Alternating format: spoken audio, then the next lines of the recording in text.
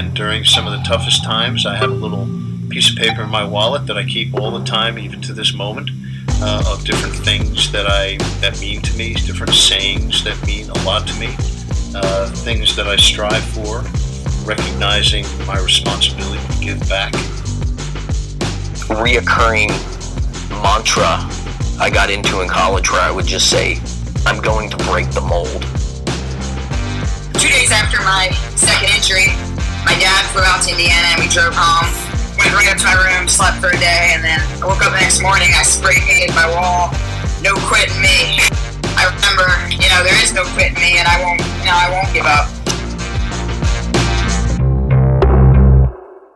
The number one thing you gotta remember is you're transferring energy. And whatever energy you got is the energy the viewers are gonna have.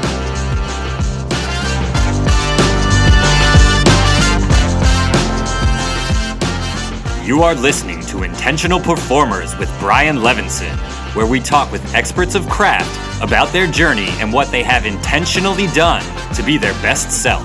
As we talk with them, the hope is that we uncover intentional gems that you can use in your life.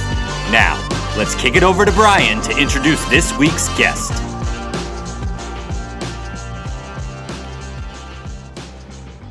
Hello, everyone, and welcome back to the Intentional Performers Podcast. I am Brian Levinson, excited to have you today with us for another great episode. But before we get to today's guest, I'd like to share a bit more about myself. So I work as an executive coach and a mental performance coach, and I founded a company called Strong Skills. At Strong Skills, our team is on a mission to change how the world thinks about soft skills. See, we believe that labeling competencies like leadership, teamwork, and communication as soft devalues and minimizes the importance of these skills. And one of the strong skills that we teach is what we call Shift Your Mind. And the teachings come from my book, which came out last October.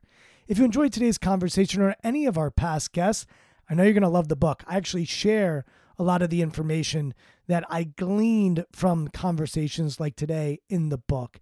And you can head over to Amazon or anywhere that books are sold to purchase. And you can even listen to the book via Audible. Thanks to all of you who have already purchased. And I've been overwhelmed by the responses that the book has gotten so far. Thank you, thank you, thank you. Additionally, when I'm not writing and I'm not recording this podcast, I love providing one-on-one coaching for executives. So I've run something called an accelerator. And the accelerator is designed for executives who are interested in growing, learning, and figuring out how they can lead and perform better. Our next accelerator launches in January and is actually starting to fill up now. So if you're interested in learning more, feel free to email me, brian@strongskills.co. Once again, that's brian@strongskills.co. And we're excited to launch the accelerator in 2022. Lastly, if you enjoyed today's episode or any of our previous conversations, we'd love it if you went over to iTunes and wrote us a review. It really does help us expand our reach, and thanks to all of you who have already done so, and let's continue to share these intentional performers with the world. Now to today's guest.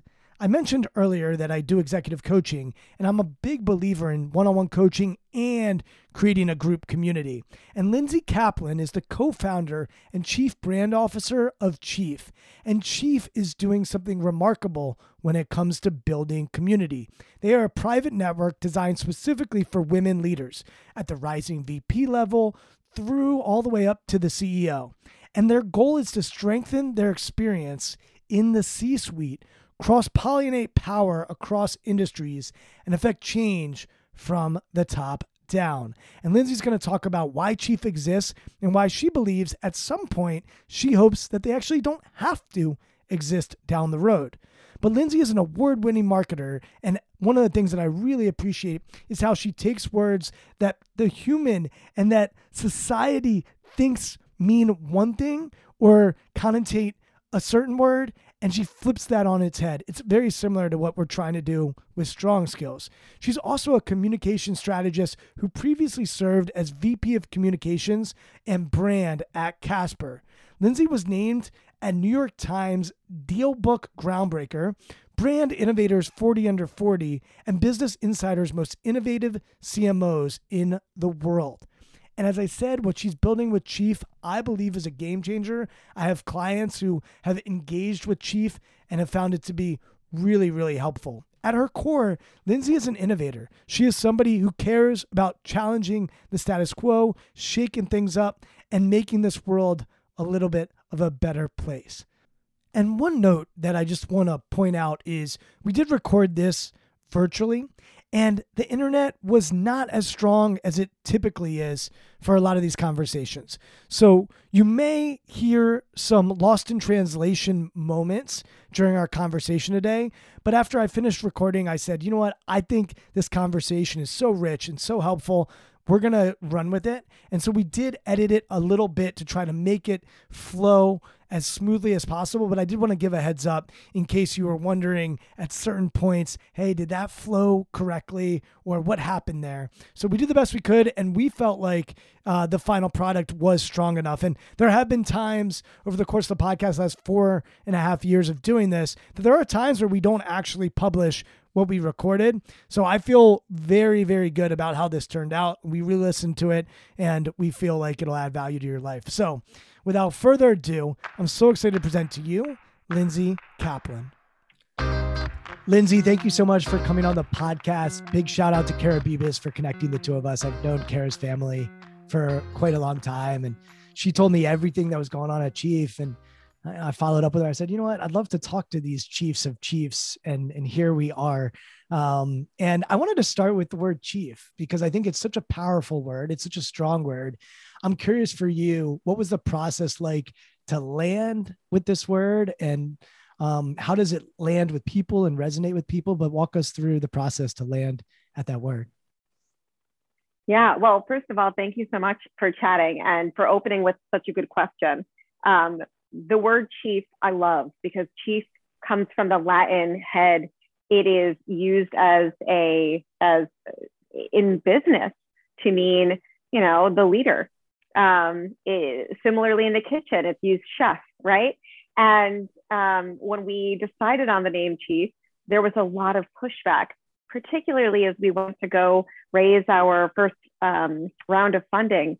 So many investors said, God, that sounds so masculine. You really have to change the name, right? Chief sounds so masculine. I can't tell it's women. And I was like, great, that's the point, right? The point is the fact that you hear the word chief and you think of a man, that is broken. And so I love the word chief. I love that it makes people stop and think. As we started Chief, which is an organization vetted for executive women in leadership positions, I wanted to make sure that it didn't feel gendered, meaning I didn't want it to, be called LadyBossesUnite.com. I didn't want the colors pink and purple and red. Conversely, I also didn't want the colors to be blue and to feel like in order for us to think about what the opposite of girly looks like, it has to look uber masculine. And so I love the word chief. We settled on our colors as green and gold, which depending on who you ask is calm, it is money, it is power, it is academic, it is gender neutral. And I think about our goal, which is to change the face of leadership and to truly, in the future, when you think of the word chief, when I ask you to draw what a CEO looks like, right now, men and women both draw men. And so I really want to disrupt what it is we think about when we hear that word, when we think about what a boss looks like, what a leader looks like. And I want the word chief to stand for something totally different. What are your, for lack of a better word, clients or customers, what's their reaction to that word when they first hear it? Is there any pause or hesitation on owning and embracing that word? Or what do you find when you listen to them and hear from them? Well, our members are again, executive women. So these are women who are generally, depending on the company and title, generally VP through C-suite. And so many of them have chief in their title already, or are on their way to owning that title. So generally our members love the name chief. They feel proud of the name chief. And it's been helpful for us to really not cower away from what we are looking to do and our mission in front of us. There's another word that I think of when I think of women that are doing amazing things, whether it's in sport or business or music. There's a word that just pops out often, and it's badass.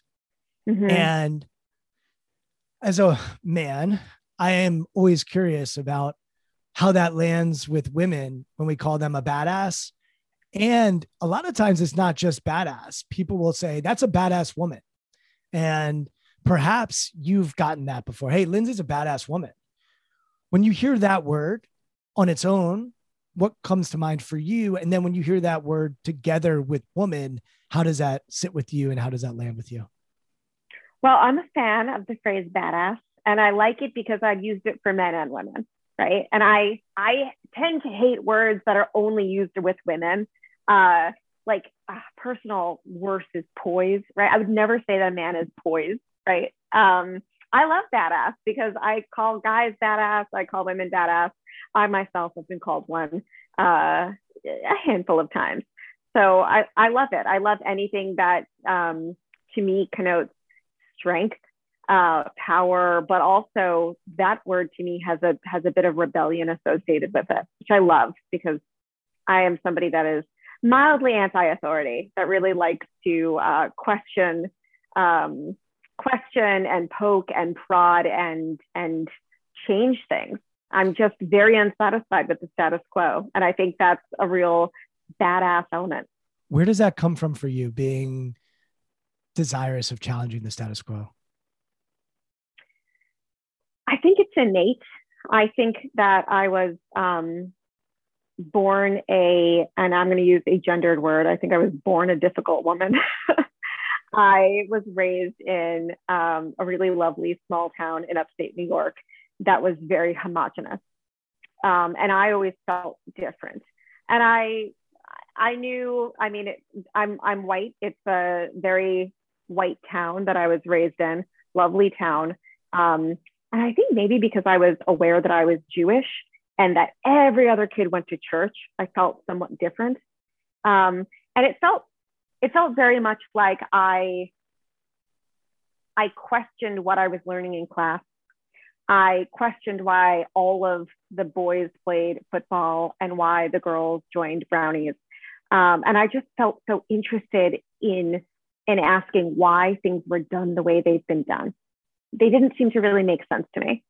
And I remember telling my mom I was interested in trying out for the football team. And she was like, Lindsay, you hate sports. You are so unathletic. Like, why? Why would you honestly even, like, she thought I was joking. And I didn't try out for the football team. It's not an exciting story. But I remember thinking, like, why aren't some of the athletic girls at least trying out? Like, what is it with this, with the way society is functioning, that everyone seems to just kind of nod their head and agree with, like, this is the way things are. So I think it's innate. I just enjoy questioning why society is set up the way it is, why some people seem to be enjoying the construct around them. And I have always gravitated towards weirdos who seem to question a little bit, dig in, read, explore, and understand that things are a little bit deeper than what reality showcases in front of you. Were you considered a weirdo in high school? I think so. I wasn't an overt weirdo. I didn't dress very weird, but I was definitely more of a kid on the sidelines that was, nose deep in books, music, art. Like, I was an artsy kid. And I definitely, when I left that small town and went to college, I found other weirdos. And I think that's been a trend for me in life. And I say that word weirdo with so much affection, right? Like, that to me is an ultimate compliment when I say, like, oh, you're a weirdo too. Because I just love people who march to the beat of their own drum, who find things in life that they gravitate towards and that kind of make their own path forward. So it's been a habit of mine throughout finding myself. It's by finding other people that are weird and interesting and different and unique, and don't necessarily, kind of go with the flow. You mentioned going to your mom and saying, hey, I want to try out for the football team. And she's sort of looking at you like a weirdo. Yeah. How did your parents nurture you to make sure that your uniqueness wasn't stifled? I think my parents made me feel very smart and special. I think that I was probably not like a people are making fun of me loser growing up, but I didn't really belong. And I never felt ever in the in crowd. And my parents made me feel like that was fine and it's okay. And I'm a smart person and I'll figure it out. And so I think they very much could have gone overboard and, pulled me out of school and sent me to a private school and helicopter parented. And they didn't certainly do that. And I think they kind of like, to use a today's parlance, I think they kind of just like normalized me being an intellectually driven, artistic kid without making me necessarily feel like I had to go out and I had this pressure to perform anything that was interesting or different or unique about me. And these questions are very selfish because I have a daughter who is 4.5 and is fierce. She is strong. She is creative. She is defiant. She is independent. And our son, who's a year older, is very different. And when you said it's innate, like my wife and I talk about it, like she has a big personality and she's unique. And as a parent, defiance is a challenge for the parent. But we joke like that defiance is going to serve her in so many other ways when she becomes an adult. And so it is very much, I love learning from other people because I need to be very intentional about how I nurture her because she's got so many gifts to give to the world. And she's challenged. She can be challenged when she is in defiant mode. Even little things. This morning before they go to camp, we're putting sunscreen on. My son just lets me put it on, and she wants to do it herself. And that should be a good thing. But when you're trying to get to camp, and you're trying to rush out the door. It's like, come on, let's do it. Any other advice that you would give to parents of a child who might beat to their own drum or be a little defiant? Well, I have a 5.5-year-old who is also, and that is the way we describe Max, which is he marches to the beat of his own drum. And I think there's a fine line between allowing someone to just be themselves and a bit of a hands-off approach to like not trying to make that child feel like they are so special and so unique. And so it's a real balance, right? Being a parent, making sure your child feels good about who they are without necessarily feeling like they are too different from everybody else. Right. And so, it's the trouble with being a parent is there's no right or wrong way to parent your kids because there's a million little interactions you do every day and into how your child grows. But again, I believe this is so much of our kids' personalities are innate that just you being good to your kids, however they are, that is like baseline being a great parent. Yeah. The best thing that I ever heard on nature and nurture was this idea of nurturing nature. And to your point, like they come into the world with a nature, and then our job as parents is to serve them and nurture that nature. Their job, they didn't come into the world to serve us. Like they came out with them, and our job is we're the parent and our job is to try to nurture it. You said something earlier that caught my attention though, which was the word belong. Like I didn't really belong. I was Jewish, but nobody else was. I was kind of this artsy, this belonging piece. And then I think about what you're doing at Chief, which is community, and you're creating a space of belonging for women to bring their creative selves, but also to have support. Can you talk about belonging and how perhaps you're trying to create, and if I'm assuming this, feel free to correct me, to create a community that you would want, that would be there for someone like you, and finding the other Lindsays of the world to support them and what belonging looks like at Chief? Absolutely. When you fast forward and start looking up the ranks at directors, VPs, C-suite, we all see that even women-dominated fields like fashion, like publishing, still led predominantly by white men.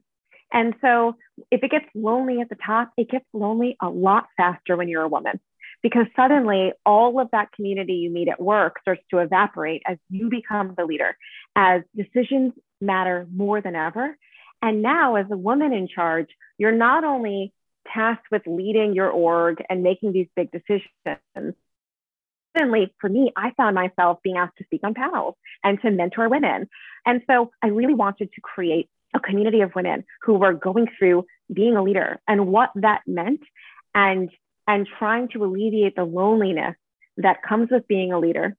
But whether you call it imposter syndrome, whether you say it's lonely at the top, whatever it is, there's so much happening when you become this leader that I really wanted to create a community of other powerful women who were going through similar issues, both personally, professionally, and yes, create a feeling of belonging for people who have so much pressure on them coming from so many different directions, that women at this level could learn from one another, really foster support, community, and help us not only continue to get to the top, but stay there when we get there. Because we know there is a glass cliff. We know that women often get to the top and get pushed right off. And so Chief's goal was to create this community to make sure that there is a sense of belonging that is helpful, not just for the women, but that they can create a ripple effect in their organizations to help other women get to the top as well. Why do you think imposter syndrome is not a real thing? I think imposter syndrome is, it's almost like the name of a disease that is narrowed down because of symptoms, right? Like, what are the symptoms that are actually defining what it means to have imposter syndrome, right? It is fear and paranoia. It is self-esteem. It is the drive to make sure you keep going, that people are nipping at your feet. I think there's so much more there to unpack, and to say you as an individual have imposter syndrome really puts the onus on her in this case, instead of saying, well, actually, have we created an environment that makes her feel like that, right? Like, if she's in the boardroom and she's one of the few women, does she feel comfortable at the table? Is she getting the support that she needs? Does she have an executive coach? Who is she talking to? So I really think imposter syndrome is more a group of symptoms created by the environment than it actually is something that she herself is responsible for. Never heard about it in that way.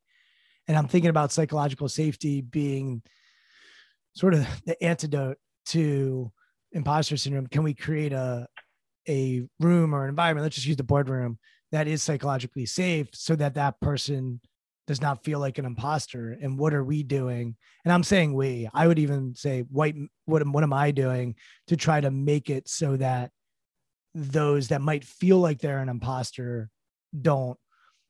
That's an interesting thought. I really hadn't. Well, look, growing up, we all see, what does a leader look like? What does every president, excepting one, every president has been a white guy, right? All of the titans of industry have been white men, and that's fine. I'm not here to say everybody move over, but when we grow up in a world where all we see, again, what does Chief look and sound like?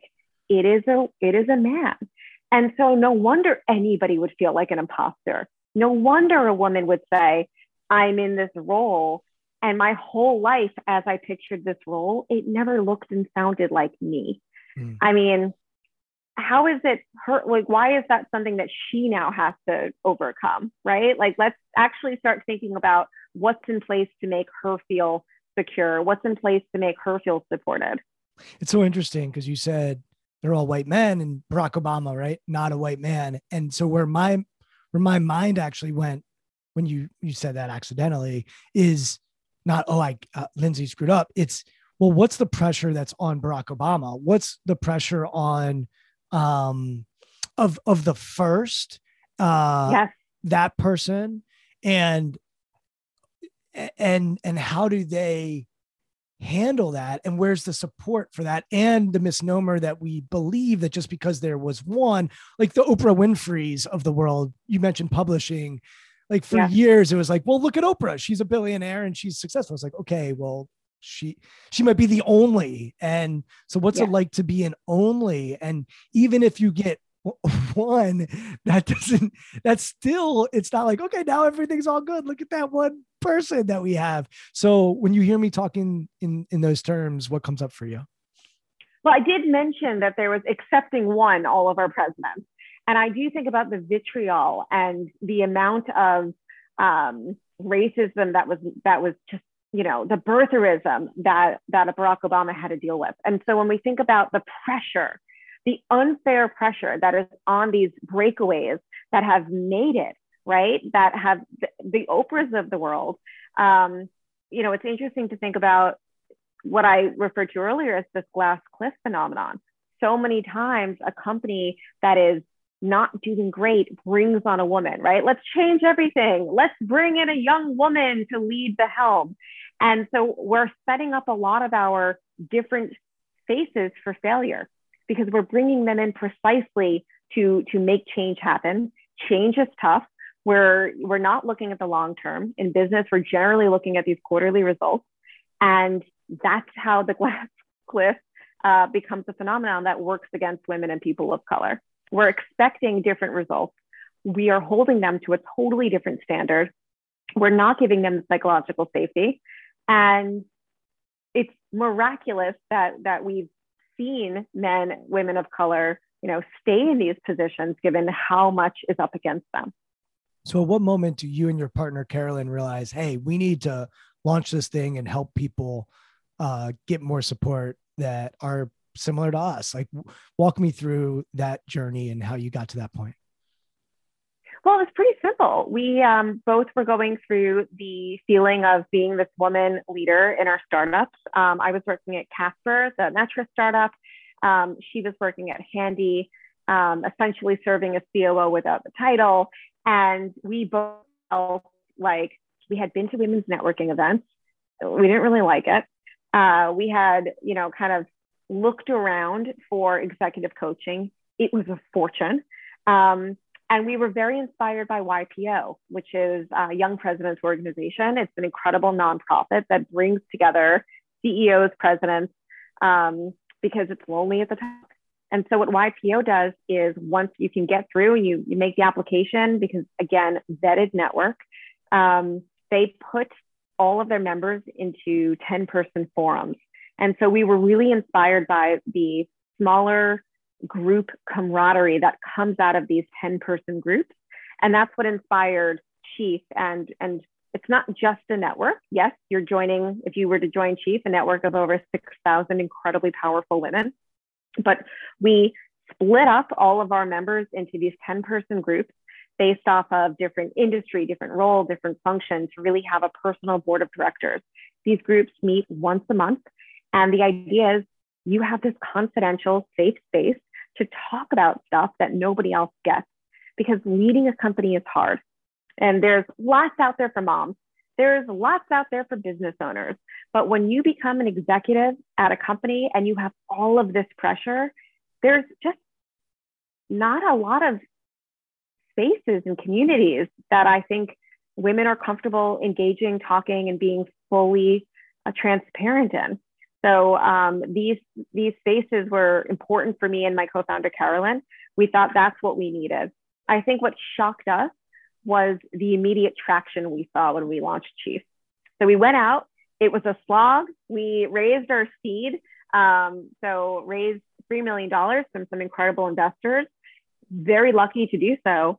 And then, expected, okay, we'll get 100 people to join. Maybe over the course of, every month, we'll get 20, 25 more women to join.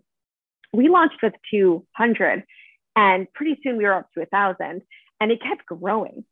And this was not our network. It's not like I was calling my friends. I don't have that many friends. This was just pure product market fit. We were cold emailing women at Fortune 50 companies who were like, done, sounds great, sign me up. And so to see that need being filled and to hear the word of mouth of women sharing with their colleagues, with other people on their board that wanted something like this was incredibly encouraging. So it wasn't just something that we felt we needed. Clearly, other women wanted this too. Was entrepreneurship something that you had envisioned for yourself? It wasn't, which is silly because I come from a family of entrepreneurs. my grandparents, my father, like everybody in my family is an entrepreneur. And yet, I don't know, artsy background didn't really put two and two together. And this is truly the beauty of finding an incredible co-founder. I am creative, content, mission, community. I am a shitty operator. It's just not what I excel at, right? Like, and my co-founder, Carolyn, is a beast. She is the world's greatest operator. And so to find somebody that really knew how to drive a business forward, and for us to really kind of come together in this yin yang relationship felt incredible. And I learned from her every single day about how to be a better leader, a better manager, a better business owner. And I'm just incredibly lucky and fortunate that we came together to create Chief. So you mentioned Young Presidents Organization, and I'm very familiar. My dad was in it, and then I've facilitated a retreat for it. I have coached probably 7 or 8 people that are in Young Presidents Organization. And I know for a fact that one of the issues that YPO has had is how do we attract more diversity within our forums, as you mentioned, those small groups. And then also they call them chapters, the bigger groups. And, and so for you, I'm sure there's some modeling going on from what similar to YPO. People that I know that do it tend to love it. My best friend's in it. But for you, how are you evolving it? How are you trying to make what you do better? And obviously there's a massive difference that you're focused on one gender, but talk about how you want to evolve this concept maybe in a different way from YPO. Well, I think YPO, again, incredible organization, really the root for us of where we wanted to start, and a great model as we thought about what community looked like. You know, it's important for us ultimately to change the face of leadership. And so what started as a community for women, I think that is short term where we're going. Longer term, I think there are some questions for us ahead around what does it mean to ensure that if we change the face of leadership, this isn't just about women. What does it mean to develop a network that has meaning and could create change from the top down? And what does expansion look like? So it opens up more questions for me than I have fully realized answers. But I know this is just the beginning for us, and we're really excited to make sure that our current members love the experience. And, you know, I think a lot about what it means to run a mission-driven company. And so the model for that for so many years was Tom's Shoes. And in that model, transaction drives mission, which is to say, buy a pair of shoes, we donate a pair of shoes. I truly think for Chief, mission drives transaction, meaning, yes, we are a VC-backed company. We are certainly thinking about what growth looks like. But our number one metric is renewal. And in order for a member to renew and to stay with Chief long-term, we have to ensure that we're delivering on mission, which is to make sure she feels connected, supported, better in her career, more successful. And so the mission truly drives the business forward in a way that allows us to focus on what really matters, and to say no to what sounds like a good idea, but could ultimately be distracting from our goal. Loneliness, like what a big word for the last year and a half. I will be the first to admit, like I've felt the last year and a half lonely. And, I'm somebody who loves friends. I love being around family. I love being at ball games or events and experiences. I love feeling community, and I love hosting stuff at our house. And I haven't really been able to do much of that. I've started to, but there was a good year there where it's like loneliness. And then I think about belonging as something that can combat some loneliness when I feel like I'm part of something bigger than myself. And it is interesting because here I am, and we don't need to get into all of my privileges, but there are plenty to go around. And yet that loneliness, it doesn't really discriminate. Certainly I understand the idea that it's lonely at the top, and I coach people like that. But it is interesting as you all expand, like if you can be a hub for human loneliness and create belonging for people, there is universal appeal to that, because I think loneliness is a feeling that every human feels at some point in their life. I don't think any of us are immune to feeling lonely. And I'm curious as to where you all go, because you've also built this quote unquote niche where you're obviously serving and there's a need and you're calling them and they're saying, sign me up.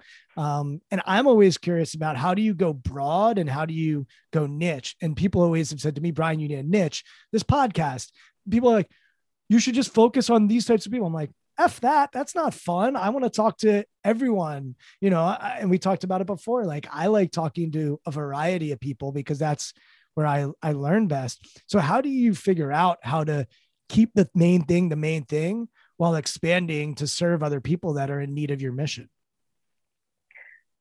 So I think what's interesting about Chief is how important it is for us to stay at this executive level. And it's different from other communities, because the second we start expanding lower, more junior levels of experience, suddenly our executives become the mentors again, right? And that's exactly why we created the community, which was, there's so much pressure on these executives. And then on top of it, we pile on like, go be the spokesperson, go be on panels. Here's 40 women that want a one-on-one lunch mentoring session with you. And so for us to deliver on our promise, I can't open the doors. That would be so unfair to our members. It's literally what is bringing them together, which is this sense of, my God, there's so much pressure on me and I give so much of myself. This is a place for her to be a little bit selfish and to find other women and to lift each other up. And so again, when I think about expansion, I'm not sure what it looks like. And I'm not sure if it's under the, literal umbrella of what Chief does today. I think our mission is much bigger, and how we tackle that mission is going to be much broader. But for now, we are in cities in America. I think we need to expand across the country, and ultimately we need to get international, because I have talked about global domination. I have talked about Chief being the most powerful network of women in the entire world. And when I think about growth and expansion of community, I think that direction globally more than I'm thinking about other levels, because I'd love more women to get to this level that they can get into Chief. And for us to do that, we have to make sure that our current women executives, again, feel that psychological safety so they can go back into their organizations. They have the capacity. They feel great that they can make changes within their org, bring more women into power, and make progressive change from the boardroom level for their companies and for society as a whole. When you say global domination, what's a word that comes to mind that describes how you feel when you say that out loud? Excited. Raring to go. Yeah, I smiled. Words. I was I was like pretty excited about that. So I found it inspiring. So I was just curious to see what you were feeling during that as well. I get very amped up. It's funny. My co-founder, Carolyn, who I adore, is very even keeled. It is very hard to rile her up. We could be 10 drinks in and you can't tell. You cannot tell with Carolyn. She can drink me well under the table. And I have enough excitement for both of us. And so when I talk about global domination, I say it with a smile, because I'm excited and I'm ready to tackle more, because we have so many incredible members. And I think Chief can be huge and bigger than it is and really create as much change as possible. I have joked a lot about time travel. I do this thing where I'm like, is she joking? Is she serious? I can't tell. I can't either. At the current rate of change, it's going to take centuries for women and men to get to parity in the workplace. I don't have centuries. I'm willing to give myself 5 years. Like, I am a race against time. My clock is ticking, right? I want to make sure that when my children are looking around, that again, they see a world where women CEOs are everywhere. And already to hear about your daughter and to hear about her marching to the beat of her own drum, it's less about her and how you raise her. And it's more about the world that she's going to live in and what she sees as she grows up. So I'm going to race against time to make that happen. All right. So while you're focused on the ecosystem, I'm going to bring it back to you. And you said something about mentoring and the pressure that you feel to do, this panel, this podcast, right? Like to always be representing. What do you do? What systems do you put into place to make sure that you're saying yes to the right things and no, I'm not going to call them the wrong things, but no to other things? Well, I mean, to be candid, I'm bad at systems. So I go with my gut a lot. I am one of those people that was diagnosed late in life with ADHD. I hate systems, and I go with my gut. And so I try to give back as much as I humanly can. And if I can't do something because time won't allow, I'll try to figure out at least a shortcut, right? Like if I can't have a call with somebody that desperately wants the call, I would love to do a late night text session when I'm kind of like, when I have half an hour and I can hang out and do two things at once. I don't think there's much bad out there in the world. So there's the right things. I don't know if there are a lot that's the wrong stuff. I think it's more around how I can prioritize my time and make sure that I don't burn out, which again, I am terrible at. I am vacillating between extreme burnout and, sleeping till 10. It's one or the other. Yeah, it was the obvious next question for me, which is, all right, if you're going to give to the world in the position you're in, what's the downside? And the potential downside could be burnout. It's interesting. I spoke to the former CEO of YPO, and he might come on the podcast at some point. Scott's his name. Do you know Scott? I don't, but we should. I'll try to connect you with Scott. And I asked Scott, I said, what do you do to manage your calendar? Because I get hit up a lot for people that are interested in sports psychology or interested in executive coaching. And I always said yes, because my thinking was people did that for me. I have an obligation, responsibility to do it. And I like helping people. But then one day I had like back to back calls with people that I was helping. And it was like the same conversation over and over again. And so what I started to realize is, gosh, Brian, like this isn't actually filling my cup. It's not actually serving my business. And I'm not even sure I'm really serving them because they're not getting the best version of me. And so what I started to implement, because Scott recommended it, was once a week, I have a time slot for mentoring. And cat's out of the bag. It's at 5:00 on Mondays. And for me, 5:00 on Mondays it's Monday, so I can't push it out. I got one today. We're recording this on a Monday. I've got a 5:00 with a young woman who we're going to talk about sports psychology. At any rate, I can't push it back, right? Because I know if I had 5:00 on Wednesday and something else came and I'm like, oh, it's probably a higher priority, I'm going to push it. Right. So it doesn't get pushed throughout the week. And then 5:00 also, I usually have dinner with my family at 6:00. So it's the end of the day. And if my kids come upstairs, because now we're working from home, cool. Like they come upstairs and that's what I do. So if I have to book it 6 weeks out, 8 weeks out, whatever it is, like that's what I have available. And that's been a game changer for me because now I don't feel guilty about filling my calendar and not earning a living at what I do.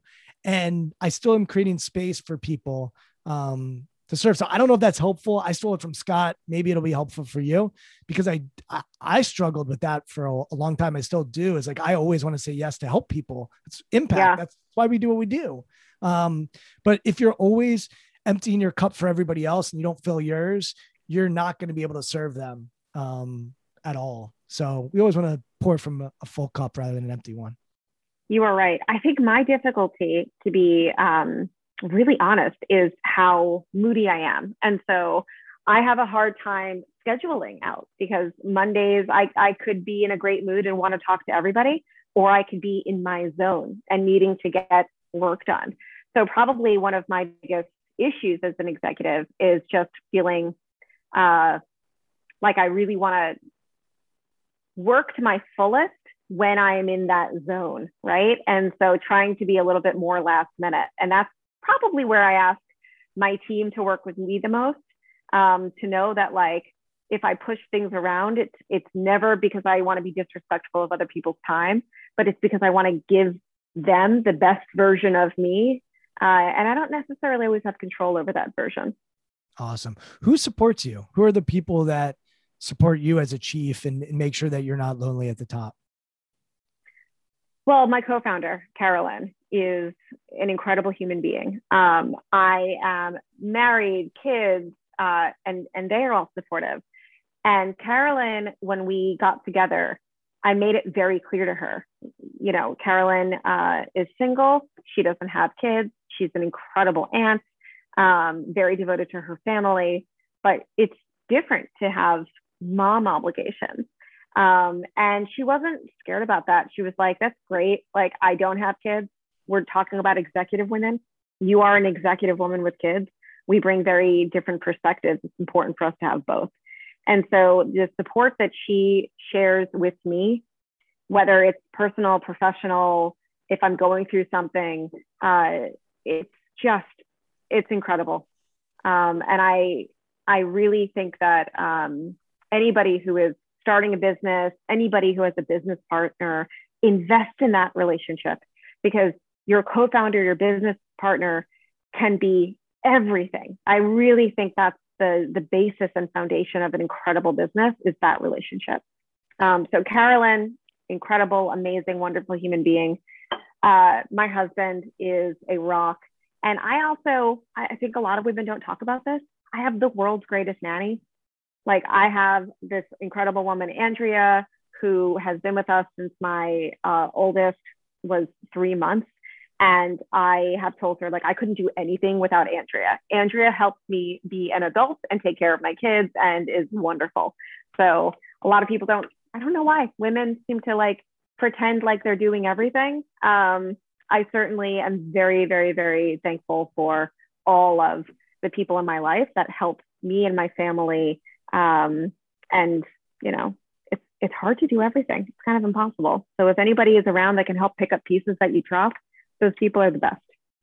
I know I've talked to women that are in the workforce and that have had a baby, and some of them want to dive right back into their work after they have a baby. Others want to take maternity leave.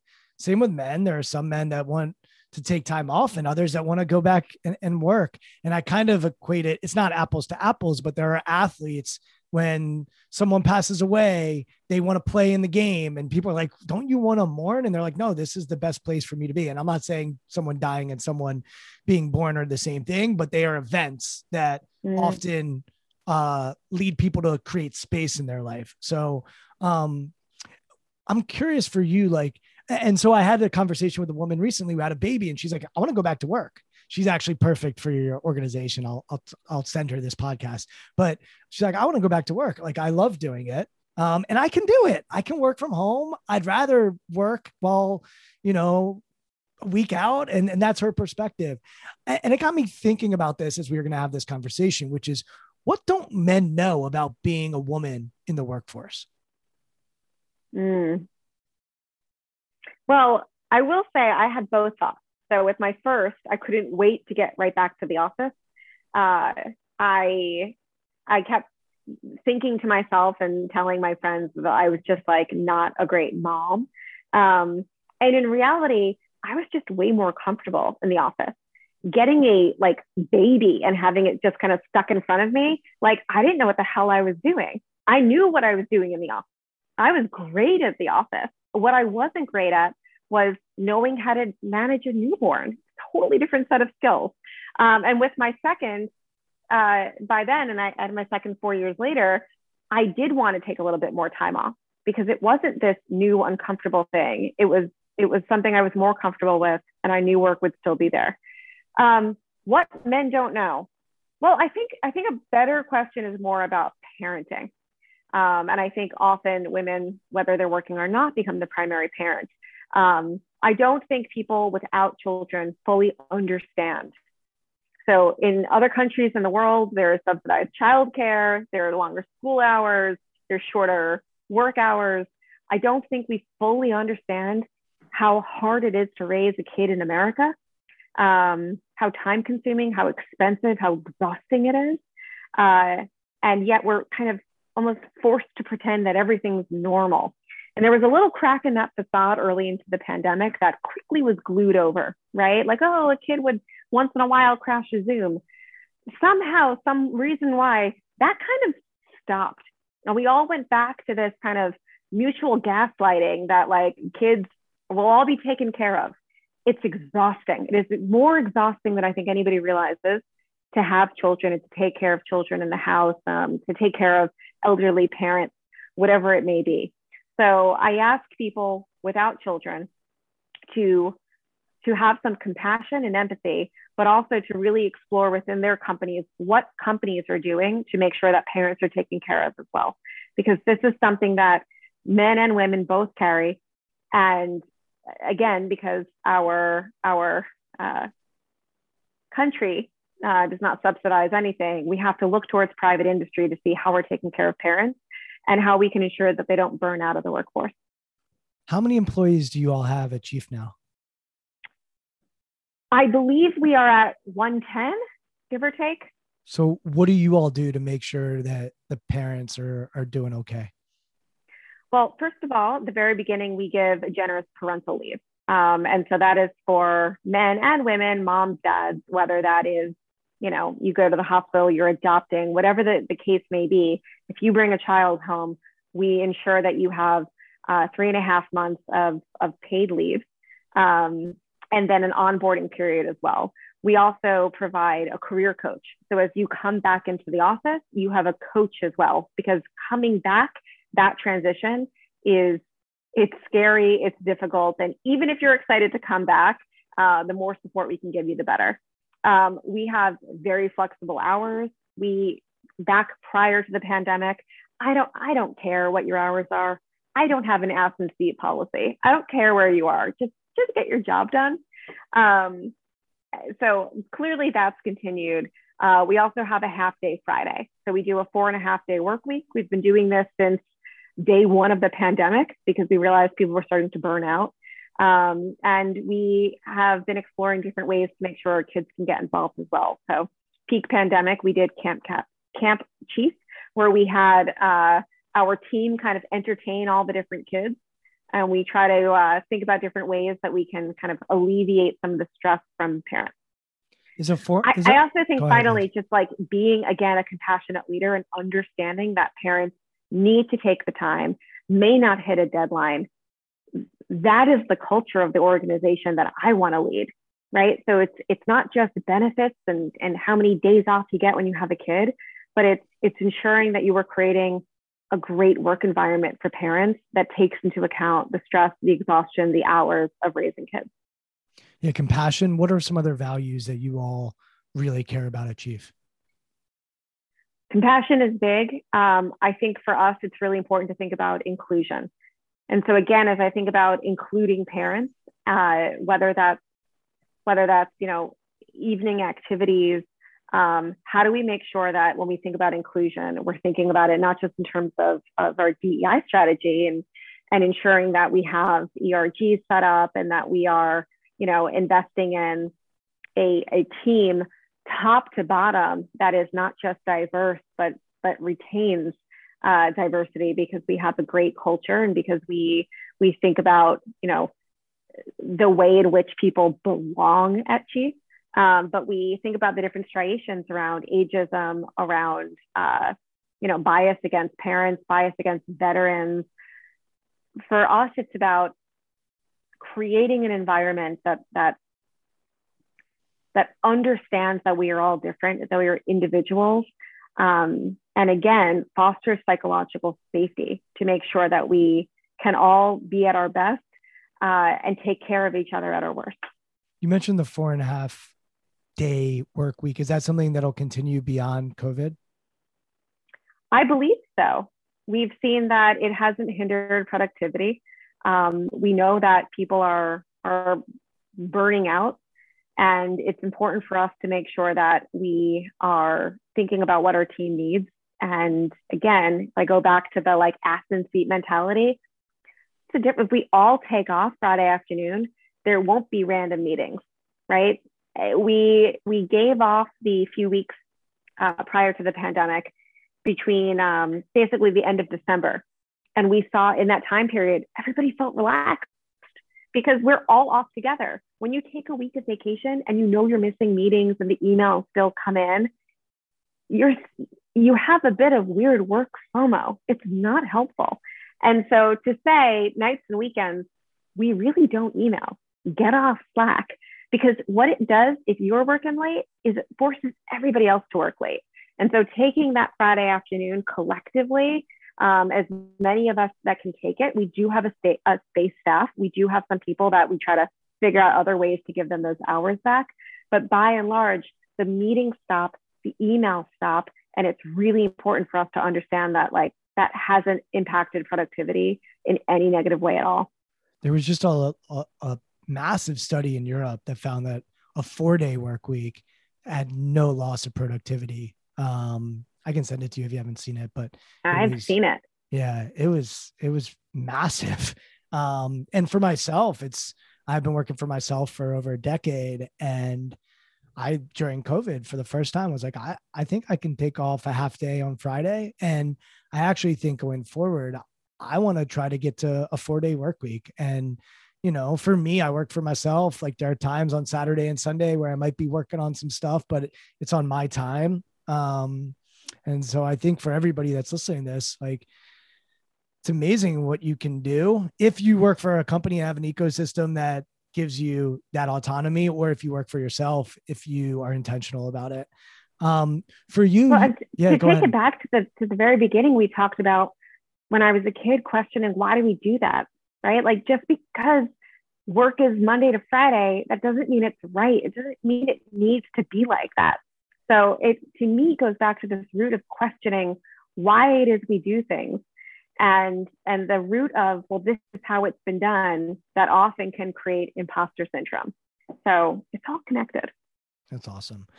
You mentioned career coaching for your staff, but the other thing I know about Chief is you all offer executive coaching too, which is different than YPO, which does not play in the space. And I've asked many people at YPO, hey, why don't, it seems like a natural thing to add on to your offerings. And I know that because I work with so many people when they're in forum and they are becoming vulnerable and sharing and growing, it's the perfect primer for then the one-on-one experience away from the group experience. So for me, if I talk to someone who's been through YPO, I know that they've done some self-exploration and examination and gone into vulnerability. So for you all, what does the executive coaching piece look like at Chief? So our version of Forum, which is our 10-person peer group we call Core, we actually have an executive coach with that group. So as the group meets on a regular basis, we have an executive coach that kind of plays the role. We call them the guide. And I think of one's career a bit like climbing a mountain. It's a lot easier to do it in a group of 10 than to go at that mountain by yourself. And I truly think of the executive coach as the guide bringing people up the mountain. They are part coach. They are part conversationist facilitator. They are part glue, inspiration. And it's important for that person to be in the room, because as I think about time travel, as I think about how precious time is, that 2-hour meeting, the executive coach's job is to say, how can we get so much impact out of 2 hours that it feels like 8? And so we love having our guide community a part of Chief. We've got over 200 executive coaches, and we do offer executive coaching one-on-one as well for an additional fee. When the pandemic happened, we did offer our entire community of members a free executive coaching session. And we just think it's a really important part of, again, creating this sense of belonging, but rooted in professional development. And when you and Carolyn set out to do this, you mentioned raising money. Why not make this a nonprofit? Why go toward raising money and going toward building the business instead of the YPO nonprofit model? Yeah, well, 2 reasons. One is we're startup people. So I think it was just ingrained in us as entrepreneurs, wanting to, after working at Startup for so many years, pursue that direction. I think the second answer is that just because you're a nonprofit doesn't mean you're not a business. And I think a lot of people forget that. A nonprofit you have to continue to go out and raise money. You are now beholden to benefactors rather than beholden to investors. And personally, I'd rather not play the game of, are we, fulfilling the mission of this person? They have their name on it. Chief is a business, and we can look at the metrics, and we can look at quarterly results. And I'd rather be beholden to the numbers than be beholden to people with big wallets that potentially want to whitewash whatever they've done by backing Chief. I'd rather do this in a really open way with metrics and dollars more than ego and names. Well, in some ways, you're also aligned with your members. You're playing in the same space. For you, are you in one of these core groups for yourself? Like, I am. That's what I'm most curious about. That's why we're having this conversation. I'm still trying to get to it. Like, you mentioned your husband, you mentioned Carolyn, you mentioned Annie. What I'm most curious about as we start to like, I didn't name check my own core group. Yeah, it's funny. The core group conversations are so confidential and personal. And my core group has been just a real rock for me. So everything from the stress of running Chief, being a leader, being a public figure in some ways, raising kids, my group is amazing. So I'm very lucky. There are some wonderful women in the group that I have just found so much diversity of thought, of their approaches. And I've definitely had some incredible moments and epiphanies where having the conversation really sparks an understanding of who I am, what I do, what makes me tick, and most importantly, what I can do to change and grow and be better. And then you also, during COVID, you have physical locations. We want to create gathering spaces and places, once again, different than Young Presidents Organization in that regard, but we're going to have gathering stations, speakers, inspiration. Talk about the last year and a half and what that's been like for you operating with one model and perhaps having to pivot. Right. So when Chief launched, we had a space in New York. We've said from day one, we are a community that happens to have a space. If you are looking to join Chief and come use the space, it's probably not the right membership for you. I don't even know if we would accept you into Chief if that was your primary want for it. But yeah, the core groups met in person. We had incredible speakers. We had community events. We had workshops. All of that pivoted overnight when the pandemic started. And we realized quickly that we could keep expanding and that we could democratize what it means to network. Again, time, precious commodity. The amount of women we were limited to who felt like they could come to Tribeca, meet at the clubhouse, have the experience. It was pretty exclusive in a bad way, right? Like how many women couldn't get there because they financially couldn't live within the city limits. They couldn't commute in. They couldn't get away from childcare. They couldn't leave that important meeting. So we've gone fully digital. We are reopening up a space in New York. So we just reopened a brand new flagship in Flatiron. We've opened up a space in LA and West Hollywood, and we have a space in the West Loop in Chicago. Those are our flagship spaces that women all across the country can use, visit. They're definitely more for meetings at this point, for meeting spaces, for socializing. We know these in-person touch points are so important as we network, but our core groups moving forward, fully online, our workshops, fully online, and our speakers as well. We've kind of cracked an incredible product on Zoom where, rather than having 200 people in the room with a celebrity speaker, let's have all 6,000. So it feels amazing to enter that Zoom and to see the conversations go crazy from all across the country and to see thousands of other Chief members engaging, asking questions. So we've been lucky recently to welcome Jane Fonda, Stacey Abrams, Ken Chenault. We have, it'll be announced by the time this podcast airs, but Martha Stewart, just some ridiculous, iconic leaders that we are just thrilled to welcome. And we can certainly reach more people online, and it'll allow us to, conquer the world a lot faster. But yes, we do have spaces. We think they're an important piece of the in-person experience. I think of them more as an amenity, Chief membership, than the platform. Awesome. Lindsay, this has been a lot of fun getting to know you. I'm so impressed with what y'all are doing and how you're doing it. And it's inspiring for me.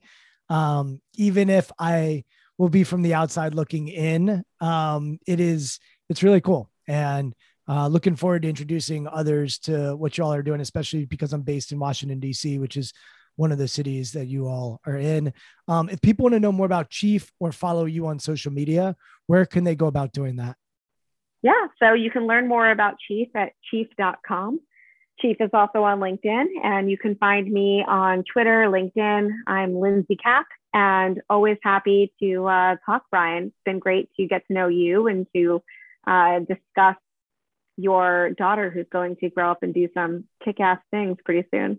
Well, what does she need? Probably like 20 years, and then she'll be a member of yours. She might be living in Australia, which hopefully you will have achieved global domination by then, and she can be part of the Chief membership. Hey, in family. 20 years, I don't know if Chief needs to exist, because I think we'll have completely smashed the glass ceiling. So well, that's an interesting question, though. You think that it wouldn't be needed if we had more representation?